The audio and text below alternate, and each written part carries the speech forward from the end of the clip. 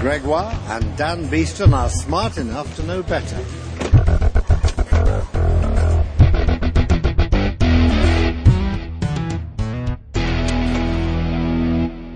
Welcome to something completely different. No, you can't say that. I can't? No. No, I can't do a Monty Python reference? No. We just had one of the Pythons introduce our podcast. We did. That was Mr. Michael Palin introducing the podcast. And this Nobody expects Michael Palin. Oh, no, don't. No, his chief weapons. We are the surprise. podcasters who say need. No, stop. Don't do that. We've just, no, we're better than this. We're better than this. Yeah, all right, I'll step up. Welcome to Step Up. Smart Enough to Know Better, a podcast of science, comedy, and ignorance. This is episode 35. 35? That's an awesome number. You know what I like about 35? It's 7 times 5. That's pretty good. It's also 5 times 7. Supposedly, and mathematically, yes it is. 35 is the sum of the first triangular numbers, first 5 triangular numbers. So that makes it a tetrahedral number. Is the first triangular number 1? Yes. That doesn't really count. It's more of a circle, but... No, but it's the top of the triangle. Yeah. Pascal's triangle, guys. I know. So it's 1 plus 3 plus 6 plus 10 plus 15. Well done. Yay. 3. 1 plus 3 plus 6 plus 10 plus 15 is 35. That makes it a tetrahedral number. All right. That means it's a three-dimensional number. It's pretty cool. I like that it's tetrahedral number. People think about this and go, well, what happens if you add all the triangular numbers together? Don't move the mic around. No. Sorry, good point. I stopped waving my hands together. So people say to themselves, well, if you add all the triangular numbers together, then it becomes a tetrahedral number. And you're, yay! Mathematicians and nerds, and I love you very much. And it's a semi-prime, but we talked about that last time. A semi-prime. It's a semi-prime. So you can go back and It's a flaccid prime. It's a flaccid prime. And yes, but go back and listen to the last podcast. So Michael Palin, huh? Thank you to Girl Clumsy for getting Michael Palin to say that to us. You couldn't pay for that. You couldn't buy Michael Palin introducing your podcast. Yeah. So you just have to... People are always so nice about it. Like, just anyone, you ask them to do it, and they do it. Well, almost anyone. There was one person who didn't. There was one person. There was, yes. Moving on. If you want to know, send money too. Here's a question. Maths. It exists. Well done. I'm on fire. No. Don't preempt the no-no-no-no-nos. Maths is always interesting to me. Created by the Greeks. Perfected by the Egyptians. Babylonians were doing pretty well way before that too. No, they were using the wrong number system. Base 12. Why? Come on. Well, why is it the wrong number system? Because look how many fingers and toes I have. Yes, true. And I can divide my fingers and toes by 2, or by 5, or by itself. That's it. But that's it. 12, of course, is 2, 3, 4, 6 itself. Now, that's another type of number. It's like not a perfect number. It's like an exceptional number or something. Very lovely number. Because a number I'd take home to show my mum. You can add up the factors, and the factors add up to more than its value. Yes, one. Yeah, I see what you're saying. Yeah, so 1 plus 2 plus 3 plus 4 plus 6. Is 0 even? Answer the question. Audience is members. 0 even? Is 0 even, audience members? My lovely, sexy audience and Dan, is 0 even? Go, answer the question, yes or no? Yeah. Wait. Well, it's not odd, but it's not divisible by 2. So hang on. So so audience members, I hope you all made a decision. So Dan, what did you just say then? Isn't it divisible by 2? It's not odd, but it's not. Why divisible. is it not odd? Because it's not odd because there's no remainder when you divide it by something. But you can't divide it by anything. You can't divide 0. Yes, you can. You can't divide by 0. You can divide 0 by things. Oh, good point. So if I divided 0 by 5, I'd have 5 sets of 0. So you'd have 0. 0 divided by 5 is 0. So what's the definition of an even number? Divisible by 2? Well, you can look at it that way. A number that's divisible by 2, or more accurately, it's a number that is a multiple of 2, which is like a backwards way of saying what you just said, really. So it's a multiple of 2, which you can say it's so it comes out to the same sort of thing. So 0 is even. 0 is actually even, yes. 0 divided by 2 gives you 0. Yeah. And therefore it is even. 0 is an even number. A multiple, and 2 times what gives you 0? 0. Yes, t by 0. So a multiple of 2 that gives you a number is an even number. So a multiple of 2 by 0, gives you 0. Therefore, 0 is an even number. That blew my mind when I Yeah. finally sat down and worked it out. I know mathematicians Does that listening mean it's right now. prime? No, it is not prime. Prime has to be divided by 2. Can only be divided by 2 and itself. 1 is not prime. 1 used to be prime. Something I've learned recently. 1 used to be considered prime, but it ruined a lot of people's parties. And smashed some stuff up mathematically. So they removed 1 from the prime. They used to say, blah, blah, blah, blah, but not 1. And then they went, stuff it, and they just took it out. So, All right. so 2 is the lowest prime. So 1's now even. 1.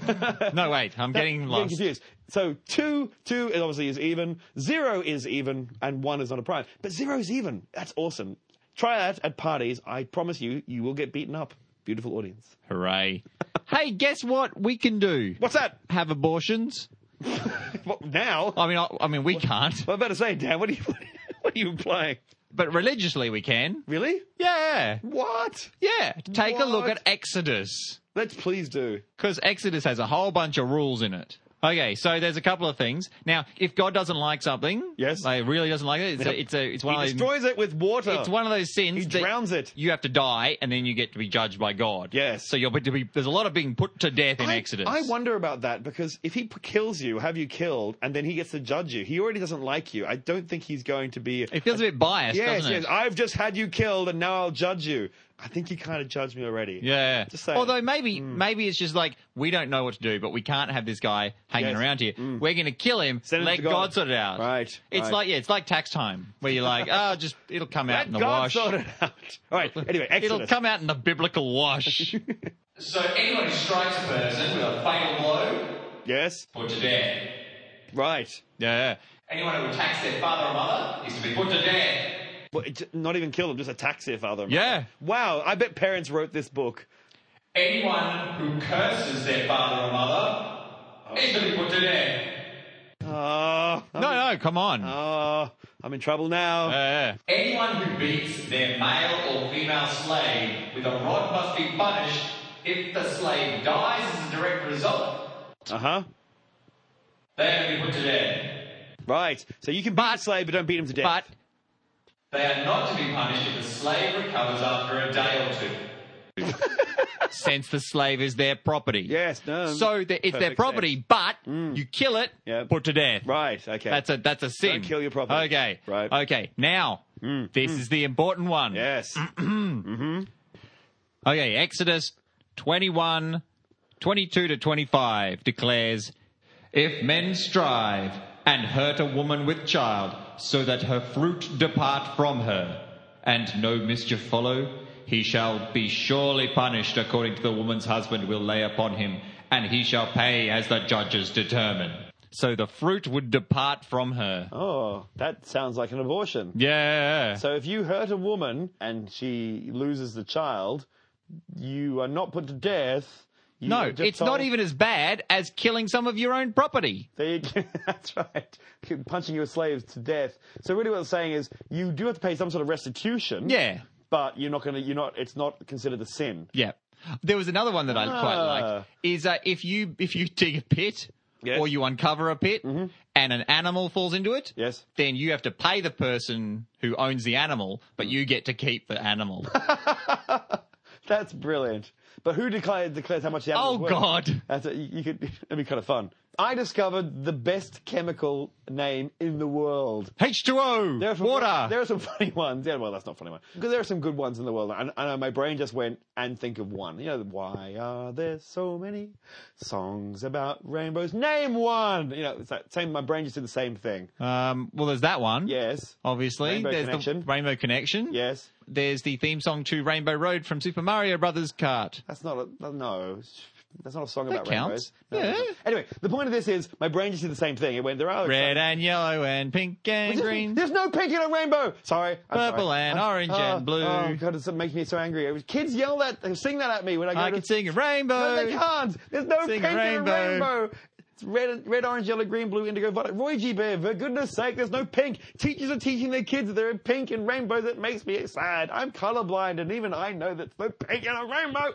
Yeah, according to some people, there's no pink ever. Well, there's no distinct wavelength of light that gives you pink. Yeah. But it doesn't mean there's no pink. That's a silly thing to say. No, I know. Because- that's what I said. That was the crux Yes. of the episode extinction level event. Yeah, there you go. That you made me rename. I did. Because I had such a good... It's the we best will pun never ever. talk about that pun. No. But you can find it on Stitcher because I don't think it There you go. renamed it properly. Anyway, this chemical, guess what this chemical is? It's found in mistletoe. So it's a chemical you can extract from mistletoe. You know, where you put above people's head at Christmas time to kiss them. You go put it above the head and you go, we're under the mistletoe. There's one above you now. Well, again. Why is it on the floor? That's the question. Why is it at waist level? What's he kissing? Now, it's extracted from mistletoe and it's called, I kid you not, moronic acid. I've heard of moronic acid You've heard before. of moronic acid and you never told me and you call yourself my friend. Moronic I have acid. never called myself that. It can be extracted from a plant for medicinal applications. It's been used in the development of anti-HIV drugs. It's called moronic acid. And I kept wondering, is it called moronic or maronic? But no, it's just moronic acid. And you just go, that's awesome. So the next time someone goes, would you like to kiss me under the mistletoe? You go, you're a moronic acid and I'm out of here. Is that like drug acid? Because I know some people have been take acid all the time, and they love it. Yes. But I've only ever been addicted to base. That wasn't too bad. I was pretty happy with the way that came out. You can end that. I'll just judge you here. Yeah, that's probably for the best.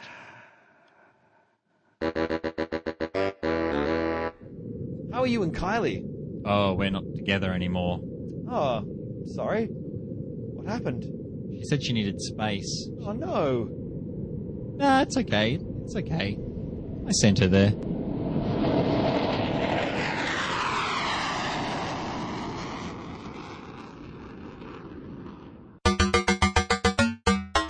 Dan. Here I am. Suddenly, No! there's a flash of light. All right. And you're sent back in time. Oh, God, all my greatest fears come true. I don't know how to make an artesian well. I don't know how video cameras work. Oh, God, what'll I do? You're out there, so you're somewhere in the past, and you're wondering when in the past. Some when. Some when. It's not somewhere, but some when. Yeah. So you're hiding in the undergrowth. Yes. And you start hearing Do I know noise. how far I've gone back in You time? don't know. Okay. You have no idea. You just... Cause you I do know that I've gone back in time, Yes, you do know. not forward in time. There are no giant squids patrolling the landscape. Yes. I know you like that sort of future squid thing. No, there's no squids in the landscape. Okay. So there are squids, but not in the landscape. And you're sitting there and suddenly you hear a... Mastodons! And your little plastic glass of water, which you had in your hand, starts to shake with little ripples. Is that from me shaking? No. From the... Oh, let's say I was sitting on a log then, maybe. Yeah, okay, good. Okay.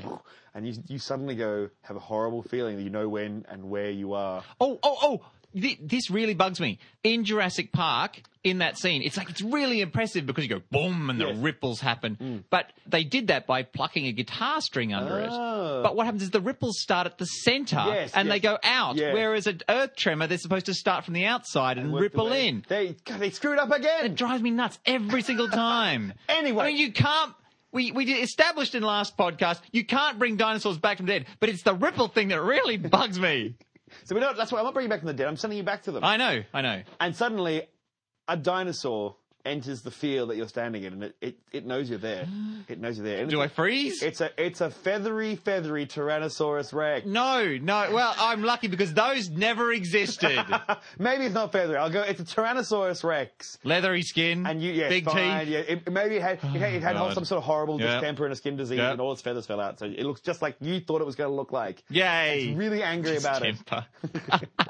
It's not feeling very well. I'm the luckiest time traveler ever. And it comes at you. It starts to accelerate across the field as you run, and then of course you run. Yeah. Well, it wouldn't be it's not really a field. Why not? No, it could be a field, couldn't it? I knew what you were going to say then. Grass existed back then, by that point in time. Oh, did it? Yes. All right. You're talking about the Cretaceous period, so Tyrannosaurus Rex and that sort of stuff. He says, hoping he's right. Otherwise, he just made an error. Wasn't T-Rex in Jurassic? No, that's Jurassic Park is a whole lot of crap. It should have been called Cretaceous Park. No, I know, but... Were they around at the start of the Jurassic? But T-Rexes were really late in the picture, and yes, the final one was...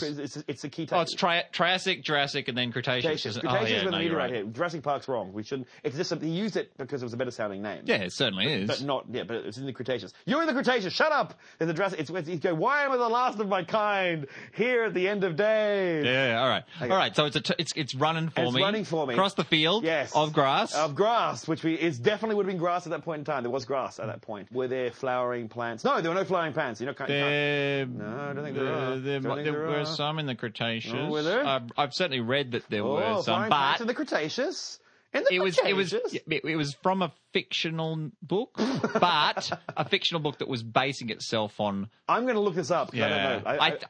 I am saying that there was grass. That there were dinosaurs and flowering plants at the same time. Oh, you were basing it on that ridiculous Red Raptor Red or Run Raptor Run. Yes. Yes. Yeah, that's the one. Yes. Well, walk of shame me, bitch. I will find out. Okay, the point of this is that you haven't got time to smell the non-existent or existent flowers as you run across the grass. There's a T-Rex after you. Am I running? Are you running, Dan? Well, a giant T-Rex is running at me. Yes. And it's probably with its binocular vision. It's looking directly at you. Its eyes face forward. Now, in Jurassic Park, they said freeze. Yes. And it won't see you. So is that what you're doing? No, God, no. That's because I read Jurassic Park 2. Total crap. And that's nonsense. It's had binocular vision. They know now from the... So, yes, do you take off? Do you run? Well... It's coming, man. Yeah. No time to think. You can't just sit there. Well, I run to give myself a few more seconds to think about what to do. Can you outrun it? God, no. Can you outrun a T-Rex? No, as they said in Jurassic Park, we've clocked the T-Rex at 35 miles an hour. Well, that's incorrect. Oh. That's what they've worked out. That's what they think. You might be able to outrun a T-Rex. It's gigantic. But that's not the point, though. And really heavy. Two researchers at the University of Manchester, William Sellers and Philip Manning, both paleontologists, have been using a computer program that they've designed to actually look at the top speeds of dinosaurs based on their mass, based on their leg gait, based on their, what else? Other things. Their Nike iPad stats. Their pedometers. On their stride length, their leg length, their weight. They actually looked at, and modern equivalent animals which have similar sort of stats, looked at their speed. And looked at how fast they were traveling. And it seems that the Tyrannosaurus Rex, the mighty feathered T-Rex, could run out I wouldn't run from that. I'd just be too busy laughing. And it would eat you and wipe your blood on its feathery maw. So it could run at about 28.8 kilometers an hour. There you go. Then I'm fucked. This is the problem, yes. Because the fastest... I can't run at 28.8 kilometers an hour. The fastest human being on the planet, Usain Bolt, has been clocked at 36 kilometers an hour. I am not Usain Bolt. Or even close. Could you get 8 kilometers? You have to just say 8 kilometers under Usain Bolt, surely. In high school, I could run 100 meters in 13 seconds. You're boned. Yeah, I'm boned. You're boned. We have to do the maths on that one. I'm deboned. You're deboned. But they were basing that all on the T-Rex's weight being 6,000 kilograms, 6 tons. Yeah. But there seems to be a lot of recent studies that say that the T-Rex was actually 8,000 kilograms, 8 tons. And that means it would be just under the average human's top running speed. So... I'm boned. I'm still boned. But you're a lithe kind of guy. True, but that's its walking. No, that's its running. That's its flat chat run. So how long can it sprint? We don't know that. It's a predator. Human beings have been known to the whole exhaustion hunting thing. We run for a long period of time. I don't. You have never seen me run. No, we ran at the Zombie Day. That's true. We did. If there was a T-Rex out there, it would have won. Well, not then. We would have thrown our friends at it and then run away. That's true. Climbed a tree. You only need to run faster than the person next to you. But, so here we go. So, just so people know, the Allosaurus runs at 33.6 kilometers an hour. The Velociraptor, the mighty Velociraptor, how fast do you think that runs? 200 kilometers an hour. Close. 38 kilometers an hour. Boned. Still boned. And the Compsognathus runs at 64 kilometers an hour. Super boned. One of the small ones. I mean, even if you got in your car and drove down the street, it would still be unlocking a door and dragging you out. In Jurassic Park, they escape one in a Jeep, don't they? Yeah. But they could have easily got away from a Tyrannosaurus Rex. Yeah. But then, what I'm so saying, it was still a dirt track. To drive at 60 km an hour on a dirt track, you could probably put it very easily into a tree 3. So you probably wouldn't go much more than 40. I mean, you'd be Must go faster. You must go faster. But there you go. Of course, just like Zombieland, get your cardio going, get some running, go do the 5K, couch the 5K thing, and get your speed up to 28.8 kilometers an hour. And when you go back in time, and you know you will, gentle listener, you'll be able to outrun the T-Rex. I spend far too much time worrying about what I'd do if I got transported back to feudal England. Pee yourself. That's all you could do. How would I associate myself into society? We have no skills. Number one, I'd have to quarantine myself for a while because I've probably got all sorts of diseases that would kill people. I'd be a witch. What? Why? Why would you? No, you've been vaccinated against them, so you probably wouldn't have most of the ones that would be horrific. Well, no, but I've got stuff that doesn't hurt me. But vice versa, they'd be giving you disease, your body would be like, what the hell is that? And you'd just be doomed as well. Oh, God. So you got a cold. So your colds wouldn't be the same as their colds. Yeah. But wouldn't it be more virulent, particularly? It would just be a different cold. Well, what about the Native Americans? Yeah. They really suffered from smallpox and stuff, didn't because they? Guns, Germs, and Steel, which is Yep. an excellent book, talks about all this sort of stuff, saying how, because of the East-West, and it's only a theory, by the way, but the East-West... Stop moving your hands. What are you, sorry. Italian? I was going East-West. It's very hard for me not to move my hands. You know I move my hands a lot. Anyway, the whole point is Europe is east to west orientated, and if people could travel much more easily because it was all the same sort of temperatures and things, seasons and things that happen. I keep wanting to say latitude. Is that right? Am I thinking about latitude? Sorry. Yeah, sure. It's latitude. It's probably wrong. I can't. Longitude's the one that's up and down. Oh, good. There we go. That's way better. So latitude. You don't know this. You're just hoping. You're hoping. No. Okay. This is the one thing I learned in grade 3. Phew. Is longitude is long because it's from the top to the bottom. Oh. Latitude just keeps going, Just but your long actually has a start and an end. Oh, there you go. Okay. So your latitude, so they're on the same latitude, therefore you get very similar temperatures. So people could move from Europe right across from Russia to Europe. Yep. And they pass all the diseases to each other. But the people in the Americas, of course, they're very longitudinal countries, and therefore they can't travel in the same temperatures. They've got to go into colder or hotter temperatures. They don't travel as much. Therefore, they were more contained. It's not my theory. This is Guns, Germs, and Steel. Now, I'm not saying it's right. That's right. But yeah. But yes, what would you do? You'd have no skills. I'd be useless. I mean, Well, I'd have some skills. I would know basic hygiene. Which? So I could be but I could probably set myself up as some sort of healer. Apothecary. Yeah. Yeah. So if someone came to me and I could say, well, look, what we're gonna do is we're gonna wash it. We're gonna get some charcoal and wash it. Stop rubbing shit into it. Yep. I would experiment with making gunpowder because that's a powerful thing. You'd have no idea. How do you make gunpowder, Okay. Dan? You need charcoal. Yeah. You need saltpeter. Yeah. Saltpeter? Which you make by what you do is you get a lot of straw and you pee into the straw and let everyone pees into the straw. Yep. And then after months and months, what you have down the bottom, the crystalline stuff, is saltpeter. And there's one more ingredient which I don't know, so I'd be doing some experiments for a while. You and Captain Lime, I think. Is lime No, involved? it's not lime Not involved. lime. No. That would be my first go. Yeah. But there's a whole bunch of things I could try. And now you have no face. So that's always good. No, but yeah, I'd be a healer. I'd know a little bit about optics. I would love to go. I would go to university. Wouldn't it be awesome to go to a university and of that period? Well, they'd probably burn you at the stake. But maybe more just like coming into the Renaissance period and going, actually, Copernicus, I think you'll find. And you just be able to drop some mad knowledge on people about astronomy, about things coming up, things going down, how things go. Because you wouldn't have to, they'd say, prove it. And you go, well, I'm just going to give you the idea. I'm going to tell you about the heliocentric model. Aren't I great? Yeah. And then you can prove it and think, oh, wait, that would imply X, Y, and Z. And then they could actually prove it. And then you would be the man. Then the church would have you burnt at a stake or something. That's the thing. I'd spend most of my time trying to make things better for my township, but trying to avoid getting burnt at the stake. You know what I would... There was no burnings at the stake.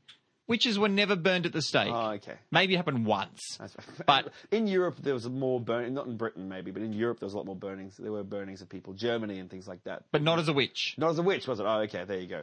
The other one I'd like to do, and this sounds, if I had to survive, if you're talking about going back to feudal or medieval, which is a bit different, but going back to talking 1,000 years ago in Europe, or where I could speak the language, I'd probably become a priest. I know people listening to this would go, what? But you're going, you have to be, I can read, I can copy things down, so I can get a useful job. I can proofread things. And then people wouldn't be angry at me for having the skills of a noble if I was a priest. If I was a monk, let's say. So I could become a monk. Not because I believe any of it, but because I would have useful skills to them and they would feed me. And I can get fat and have a little tonsured head.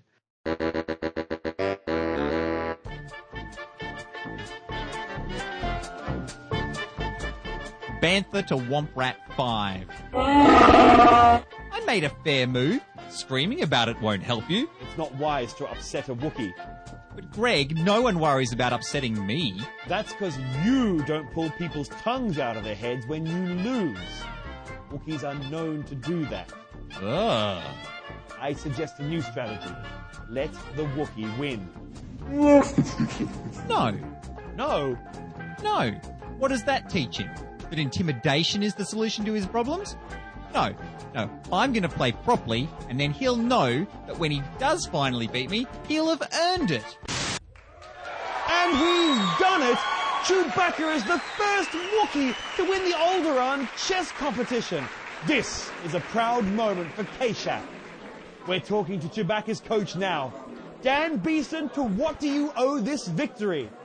Well, there was a disagreement. But when you want something hard enough, you make it happen. I couldn't be more proud.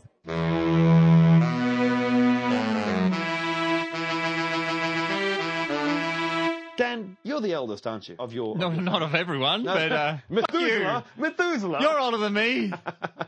Out of your family, Yes. out of your brood. I'm the oldest sibling. And I am the youngest sibling. I think it says a lot about... Not of the same family. No, not of the We're same not brothers. Yes, you could point.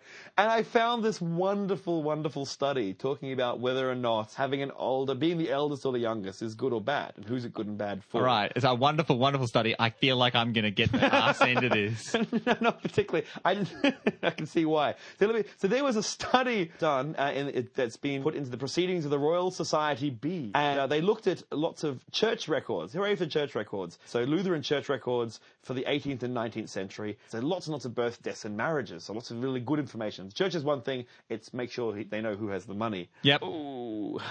Anyway. Saucer of milk to table 4. Are you doing commentary on your own? I think I just did. spitefulness? I'm quite tired. Sorry about that. Yes. So what's really interesting, it's been discovered that your youngest brothers and sisters, in one way, have benefited from you being alive. So what they found is that having an I'm sure they'd agree with that. What they found is A lot of people benefit from me being alive, baby. Thank you, Dan. What they found is that having an older sibling meant that you are much more likely to survive to reach sexual maturity, if you're the younger siblings, obviously. So if you're younger brothers and sisters, you actually help them to reach sexual maturity. So they survive their childhood. Okay, well, I'll tell you when they do. But people with older brothers and sisters also will reach sexual maturity, have more chance. Because you've got an older person who's ready to kick ass and take names in your name. Oh, okay, yeah. So you defend them and you protect them, and you're there to feed them and that sort of stuff. Ah. So you look after them. But then they started looking into seeing whether or not having male older sibling or a female older sibling was good or bad, like how that helped. So what they found, if you had an older brother, that's good for both your younger sisters and younger brothers. Yep. But if you were a girl, if you were an older sister, it would only be better for the boys. Mm-hmm. You'd only keep the boys alive. You wouldn't be keeping the girls alive as much. So it seems that an elder brother... I'd be too busy touching myself on the breasts. Yes, that's... What? Good. If I were a girl. Oh, I see, right. The old joke. Yeah, it is, yeah. Well, you do if you're a girl, I'd spend all day. Look, we just move on. I don't know why better. So the fact is, I'll just read this out. It's very important. The fact that elder I'm glad something is. The fact that elder brothers had a positive effect on both younger sisters and brothers, whereas elder sisters only had a positive effect on younger brothers, could be due to differential sex roles, which could imply that either sex-specific helping behaviors or sex-specific competition, or both. In the study population, offspring typically stayed at least until their teens in the parental household and participated in various tasks.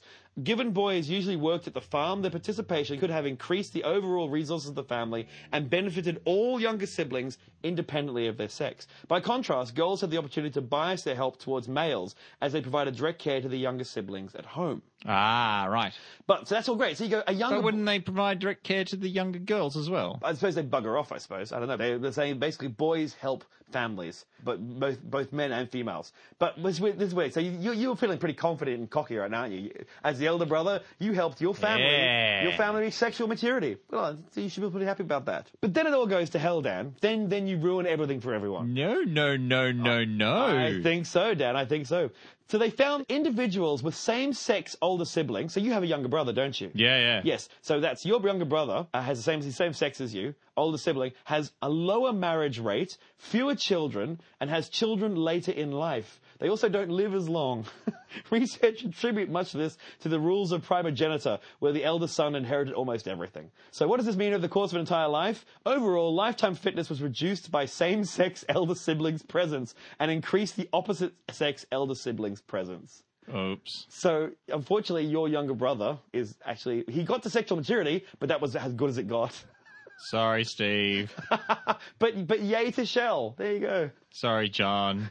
I'll buy you something nice.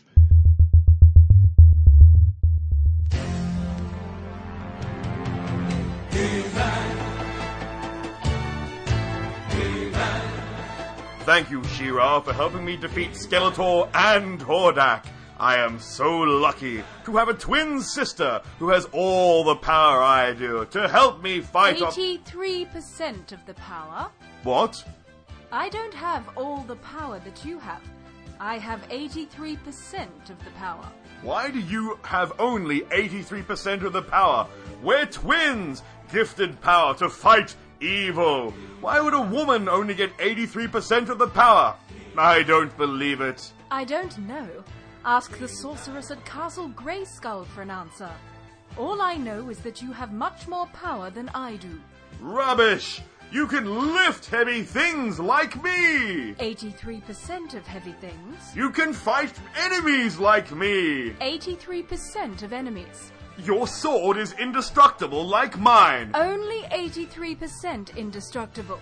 If you crack the crystal in my sword of protection, I cannot transform into my 83% powered She-Ra. Stop saying 83%! You have equal power and opportunities that I do! There is no gender power gap in Eternia! Look, Adam, I have to fight the same kind of enemies you fight, with less power and wearing a short skirt and high-heeled boots. I have to wear fuzzy underpants. Yes. I was going to ask about that. Anyway, after I fight off Hordak, I have to return to the Crystal Castle to complete a whole range of unpaid princess duties, while you get to go and enjoy beers with Men-at-Arms and Cringer. Cringer! Aha! I have Cringer, but your horse Spirit transforms into Swiftwind, and Swiftwind can fly! Cringer can't fly as Battle Cat. How's that for sexism?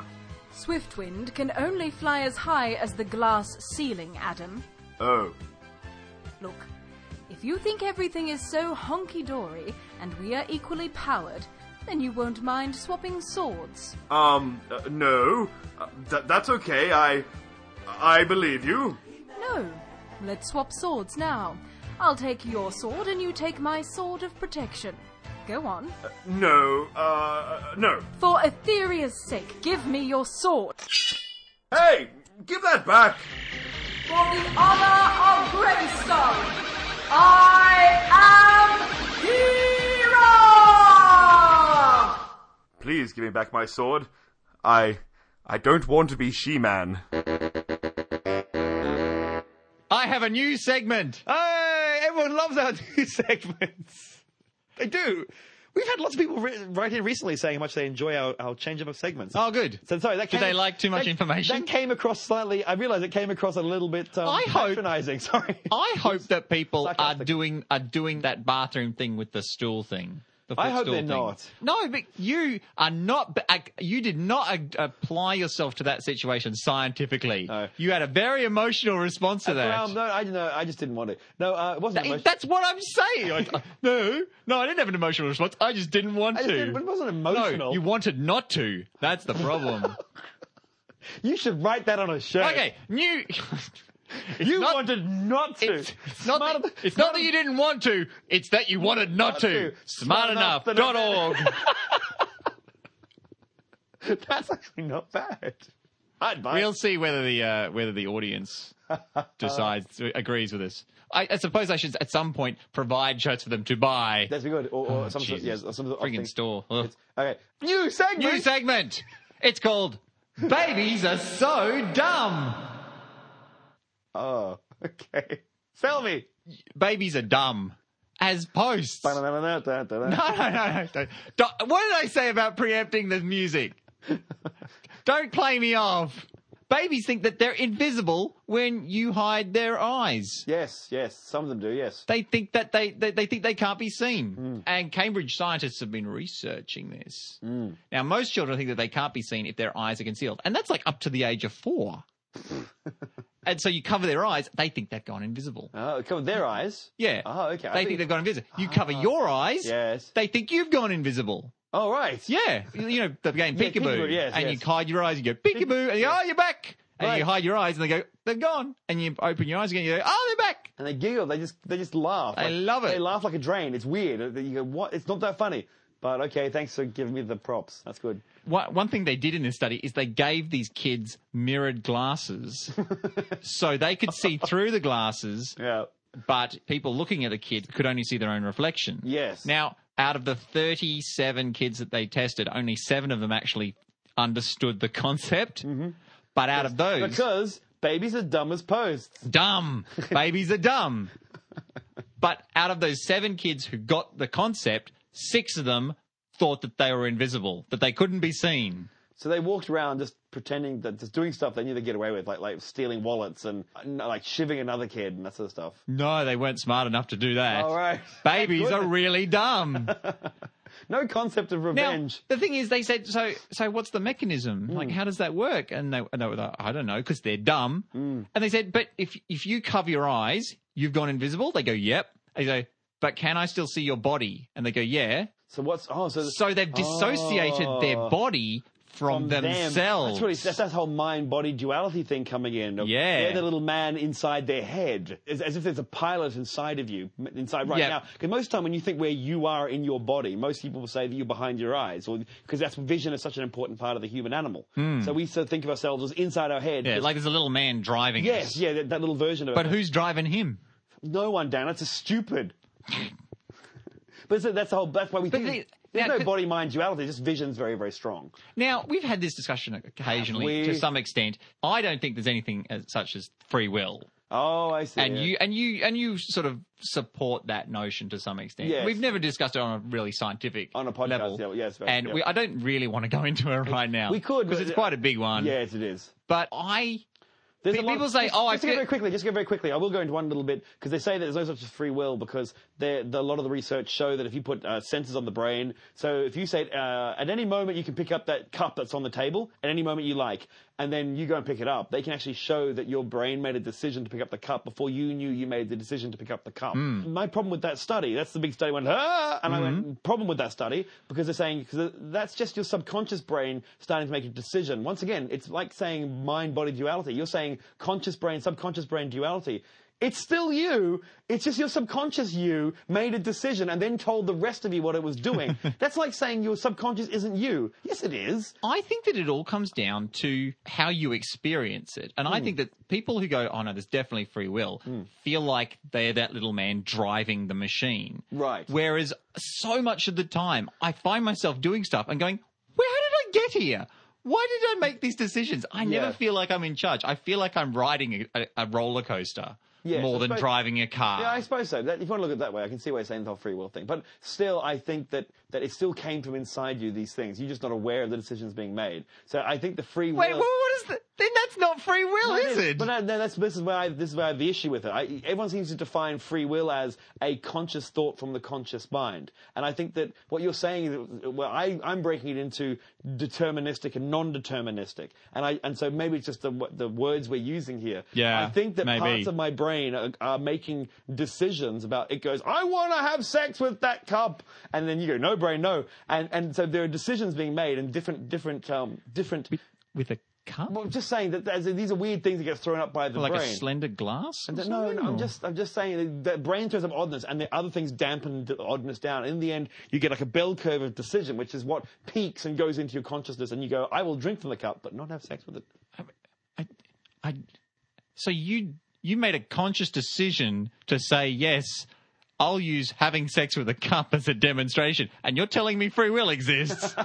Anyway, babies are dumb. I've got a new segment. Another one. Did we just do a new segment? Yeah, I've got a new one. A new segment. It's called Babies Are So Smart. I've always thought this. Haven't I always thought, listeners, that babies are really clever? Babies make sounds. They make sounds all the time. They do. Lots of screaming, Mainly farty. farting noises, from both ends. Yes. All sorts of sounds. Sometimes from the middle. But then, about 7 months in, they start making rhythmic sounds called babbling. Babbling. Like a brook. And so they do that sort of ba, ba, ba, ba, ba. They make rhythmic sounds. Now, what happens is that's actually training their voice box and their tongue for speech. Okay. Now, the generally held consensus among scientists is that our brains are ready for speech. And so this exhibits itself in the human children ability. who are taken away, though they'll never be great at speech, can still develop speech later on. Like if you don't develop speech at that period of time, you'll never be great at speech, but you can still develop speech. So is it hardwired into us? I don't know, but we do seem to generate it very quickly. That's the thing. Ooh. It is hardwired into Ooh, us. okay. And that's what I'm going to get to. Ooh. Or at least this part, the babbling, the ba, ba, ba, ba, and the ga, ga, ga. Well, some people think that the word baby is very similar all around the world, and the ba, ba, ba is a very common babbling. Yeah, so they're making a sound of them. It's onomatopoeia. Yeah. Ba, ba, ba, ba, ba. That's interesting. Saw on I hate one of our rules on this is don't redo a story from Cracked, I think. Yes. And don't redo something from QI. Yes. Because everyone's seen them. Yes. But there was some mention on there that possibly the ma is a sort of an intrinsic sound of wanting something close to you, and da is that over there. Oh. So mama is here and dada is that guy over there. That seems like He's over bollocks. da. That seems bollocks She's to me. ma and she's over da. That's I don't know. Maybe. I don't know about that. Maybe. Maybe I thought it was a bit stretched it too. It feels a bit. Yeah. Anyway, yes. But what about deaf children? What about deaf children? Deaf children who are brought up in an environment Who are with probably deaf not listening adults. to this podcast. No, and traditionally we've made a lot of fun of deaf people. Have we? I have. At no risk, because they can't hear us to get upset. That's true. We have an unsurprisingly low deaf listenership. Yes. Yes. But if a baby is born into a deaf environment and they're deaf, then they make a lot of movements. Oh, they move their hands. Oh, really? When they're 7 months old, their movements change their rhythm. Become like ba ba ba.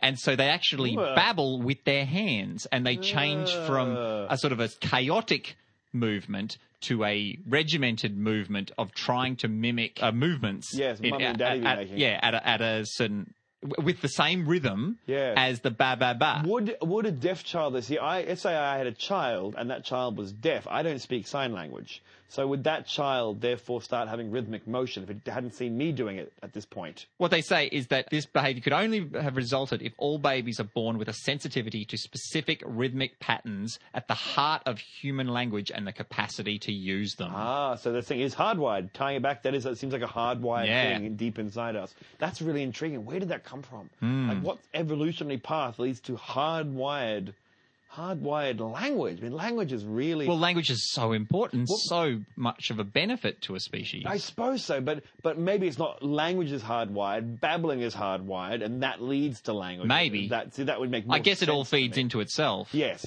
And one thing that's a learned behaviour supports one thing that's a... But maybe an animal babbled. Maybe our forebears babbled, but it didn't lead to...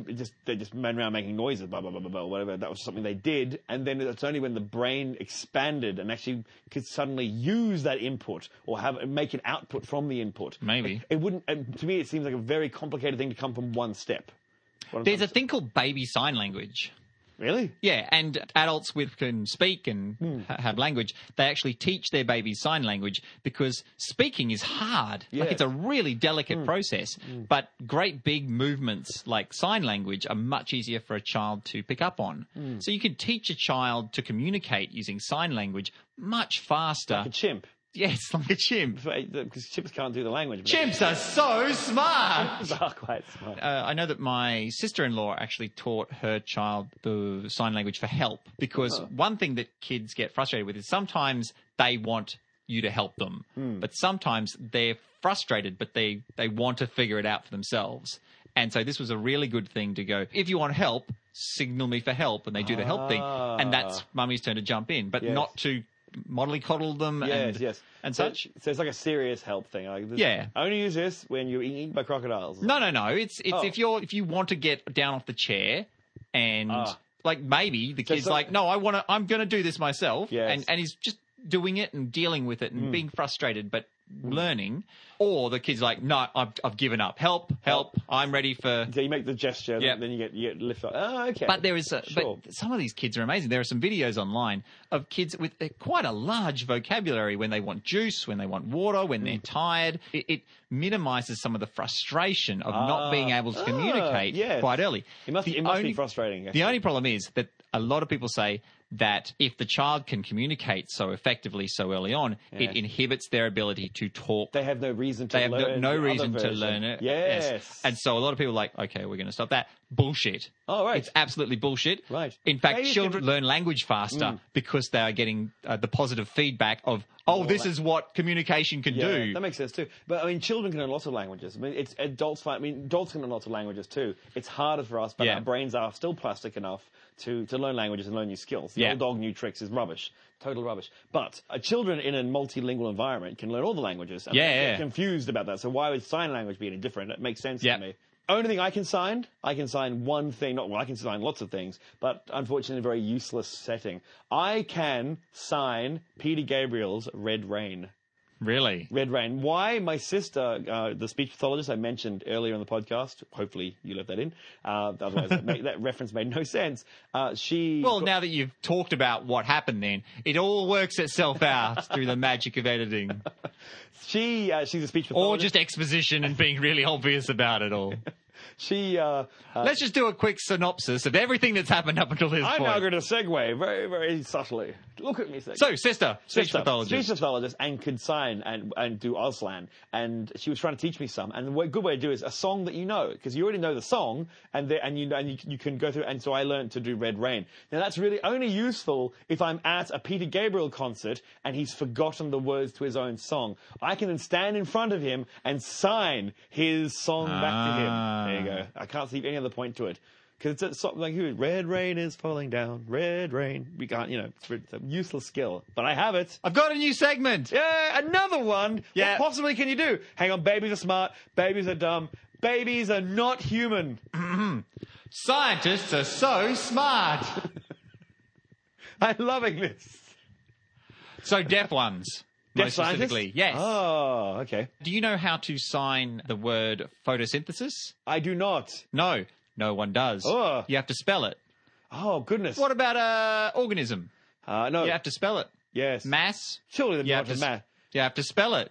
Goodness me. Yeah, all these things that you have to spell. And so deaf people who want to become scientists are at this terrible imposition that they're going to be learning slower. Yes. Because there are all these scientific terms that don't have they're really signs. Long. They're really long. Really long. That's a shockingly long. Very frustrating. So at the Gallup University, there is a forum that has been created called the ASL STEM Forum. Mm-hmm. And they are actually getting people to submit ideas for sign language. Hang on. Before you go on. Yeah. I just have to come in and say, really? Because I have seen shows where like Barack Obama, he has his own sign now. Because deaf people create a sign. Yes. It's a language. It evolves. They go, we can't go B A R A C O B A. They just go Barack, and they make a sign, and it spreads virally or like a meme.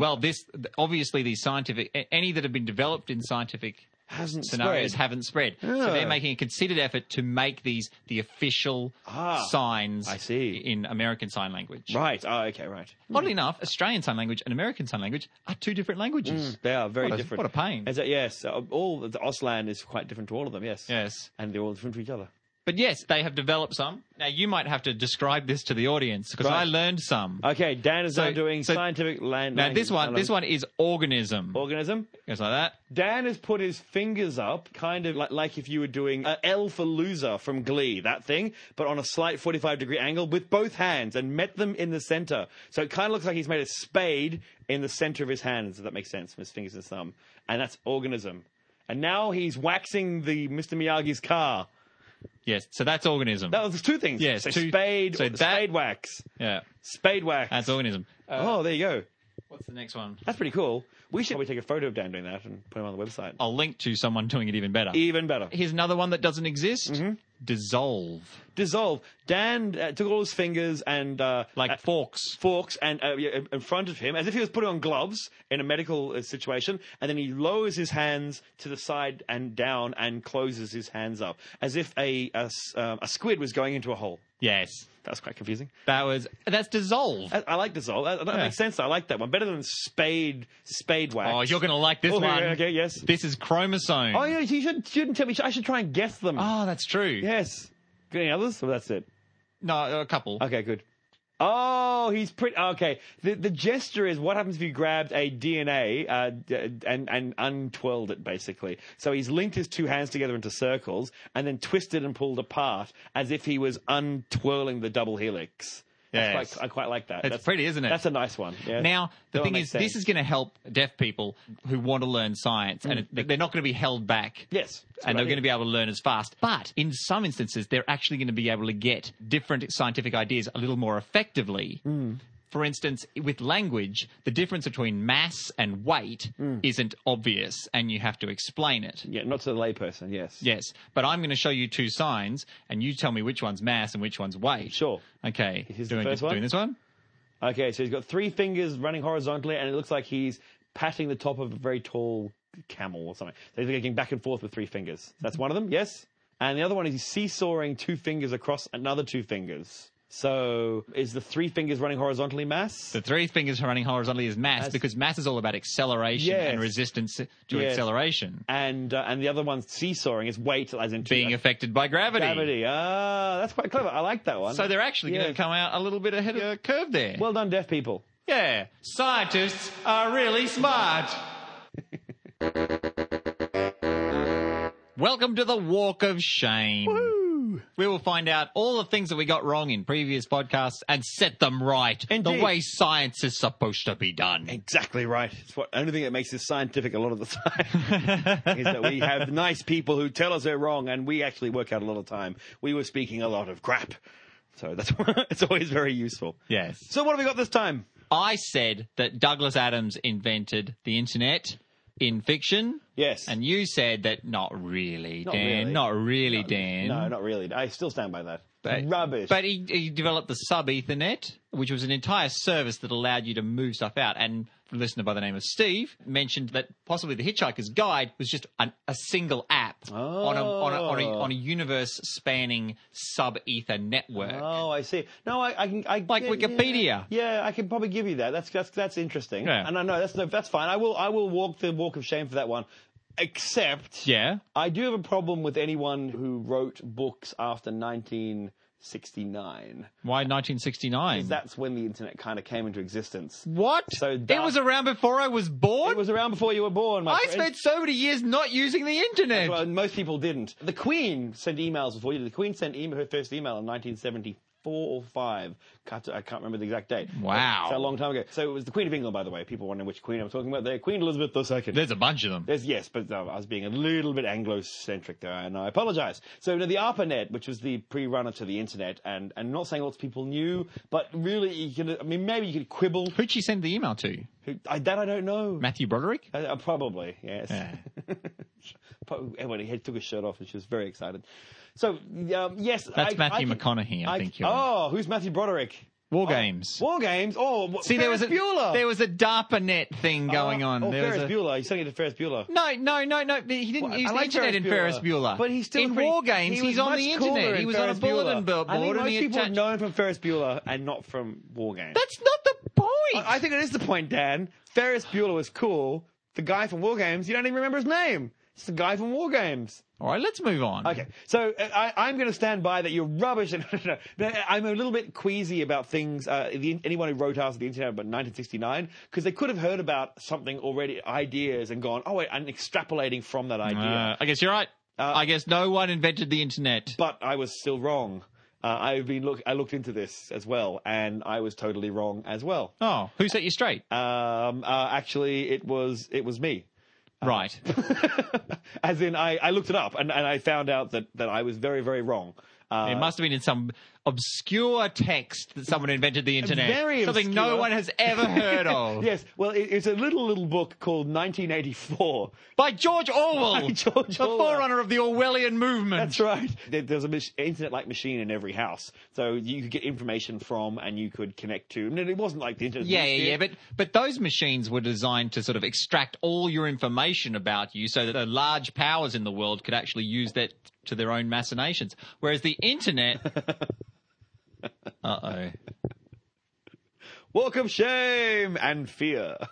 So we had a listener called Alan, and he put forward this scenario. I don't know whether this is a walk of shame yet or not. Okay. I don't know how to answer this question, so I'm putting this out to the listeners. Sure. He said that in a building that was made of gold, would the gold act as a heat sink and make the internals of the building cool all the time? That's a good... Ooh. Now, a heat sink just moves heat, conducts heat from the hot place to the cold place pretty quickly, doesn't it? He'd have to go. I would have thought it'd be like living in a tin shed. Yes, I must admit, I don't... My guess, it's only a guess, my guess is that gold has low thermal inertia, so that it doesn't take much for it to lose heat or gain heat, because it's metal, it passes heat quite easily. So I don't see why it would always be cold, unless he's saying the ground is always cold, and therefore it's sucking heat from the atmosphere. And, I don't know. Someone build a gold building and get back to us on this one. But my guess is no. Yeah. I think it would get very, very hot very, very quickly, and then it would get very, very cold very, very quickly. But if we're wrong, if we've put this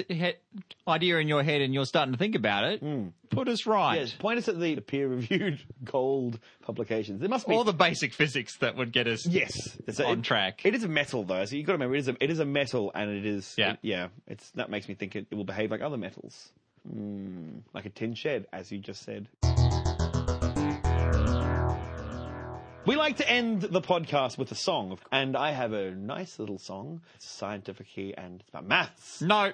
What do you mean? No. This is our podcast and we can do whatever we want. No, I want to do one about science and maths. And I edit it so I can do whatever I want. Damn it! And What are we doing? I have written a Christmas song. Oh, it is coming up to Christmas! Hooray! Yes. Or Yule, or Saturnalia, or Decemberween. or the dark months if you're in the northern hemisphere. So I wrote a song about Christmas. Is it scientific? A little bit sci-fi. Sci-fi? That sounds even better. Yes. Thrill me. All right.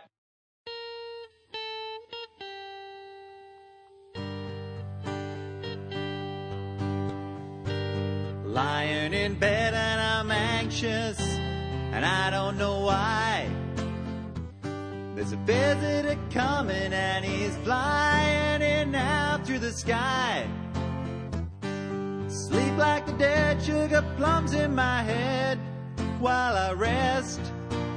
But my visions have changed and there's stuff that won't be repressed. I'm not supposed to recall when you passed through my wall, but I've been remembering, slowly remembering a great Christmas,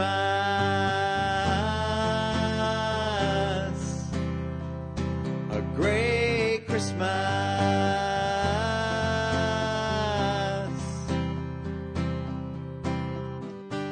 I left out some milk and a plate with a nice piece of cake. But something to eat and to drink isn't what he wants to take. He knows where it comes from. It's squeezed from that thing that says moo. And he knows how it works, 'cause he's probed lots of them all the way through. I'm not supposed to recall that your hands were so small, but I've been remembering, slowly remembering a great Christmas, a great Christmas.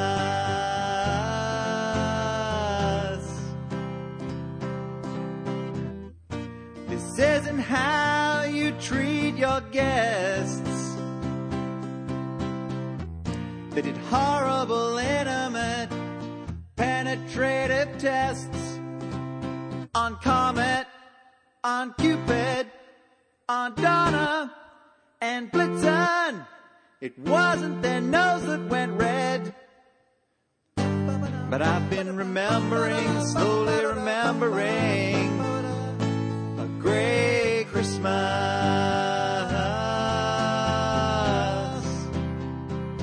A grey Christmas.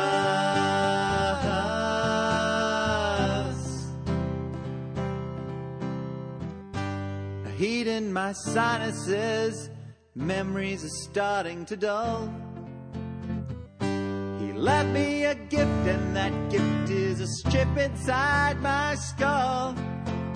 Or was it a train on some tracks and a ball and a bat? I'm finding it hard to recall. Was he slender, man, or fat? I'm not supposed to recall Jolly Santa at all. But I've been remembering, slowly remembering,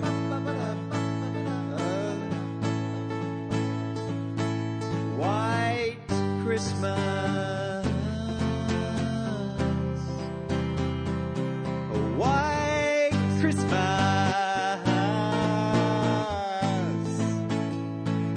A white Christmas.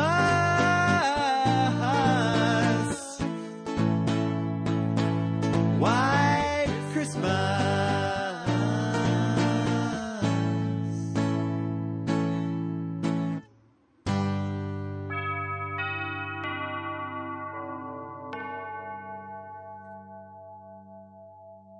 There you go. Now it's stuck in your ears. That's really, I like that. That's like, so what makes a man go Jolly Santa Claus and a grey alien with a probe? Well, what's wrong with you? I woke up one morning. I hate those frigging grey aliens. Yeah, spooky. There was research that men almost always sleep on the side of the bed that is closest to the door. Because there's a certain sense of protecting the women from anything that comes through the door. Let's just say their partner. Oh, yeah, their partner. But obviously this is a male-female thing that I'm trying to get across. Okay, right. The man is the big protector, I see, right. and the woman is the dainty little thing that must be protected. So men tend to sleep on the side of the door to protect the woman folk. I see. And I said, Frog Princess, I've got to be on this side of the bed. That way I can protect you from anyone who comes through the door. And she said, yeah. And secretly I was like, and I stay as far away from that window as possible. Because I can't protect you from the thing in the I hate window. those things with the big eyes. But I There's one at the door. They're called French people, Dan. They're just people. I was challenged to write a song about Christmas, and I was like, I don't have time for that. And then one morning I woke up and just had the idea of grey Christmas in my head, just that phrase, grey Christmas. And I went, what does that mean? And I went, oh, no. I liked it. Very nice. And then, of course, he comes at night, leaves gifts. So there's bright lights. Terrifying. Yeah. It wrote itself. It's very good. And now, ladies and gentlemen, you can take that all the way to Christmas, because this is the last podcast of the year for Smart Enough to Know Better. Oh, yeah. Is it? Yeah, 2013. That's it for 2013. Goodness me, we've had a pretty exciting time this year. In 2012. What are you talking about? What? 2012. 2012. We're time traveling. We do segments about maths. Yay! I hope you're having a good end of the year, and we will see you in 2013, where there will be a lot more science, comedy, and ignorance. You have been listening to Dan at smartenough.org. And you've been listening to Greg at smartenough.org. If you want to follow us on Twitter, we're SE2KB. If you want to follow us on Facebook, we're SE2KB. If you want to go to our forums, go to smartenough.org. Click on the forum button. That's right. And rouse at me for doing stuff. You know who you are. And have a merry, merry Christmas where you hardly get probed at all. Unless you want to. You know, everyone has a certain type of Christmas present, I guess. Pink Christmas. It's the brown Christmas that I'm concerned about. Oh, you know, any point in the storm. Da, da, da, da, da, da, da, da, da, da. Yay!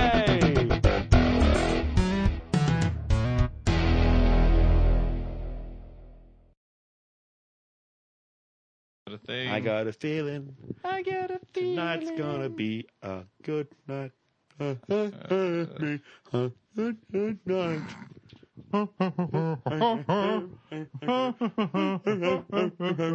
That sounds like the Black Eyed Peas.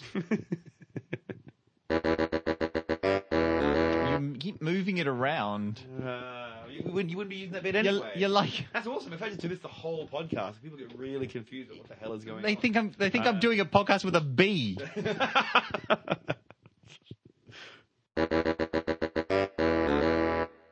Like, yeah, Asimo? I think you say Asimo. Asimo. Yeah, that thing's freaky. Kill it with fire.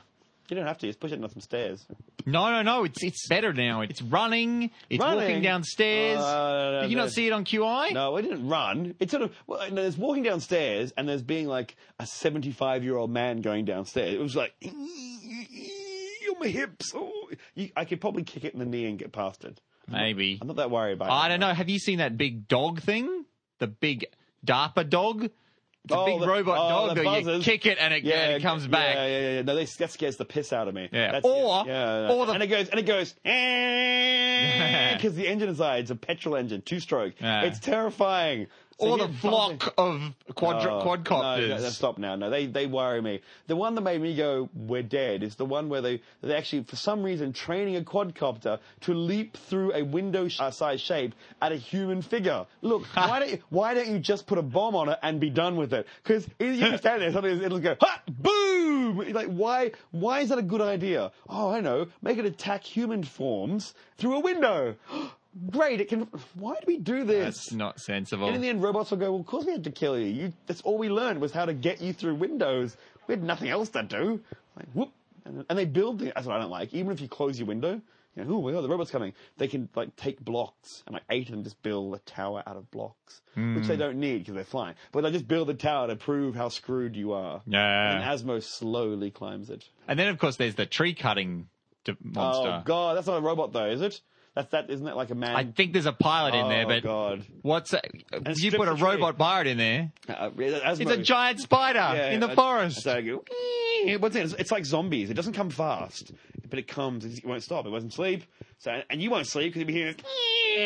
It cuts out every tree to get to you. And then a lot of robots, little flying ones, make a little platform for it to climb up and get you. Robots. They're like mechanical zombies. Smart ones.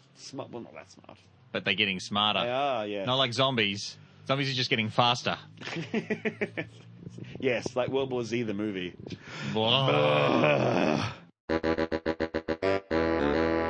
Childhood's the hard bit.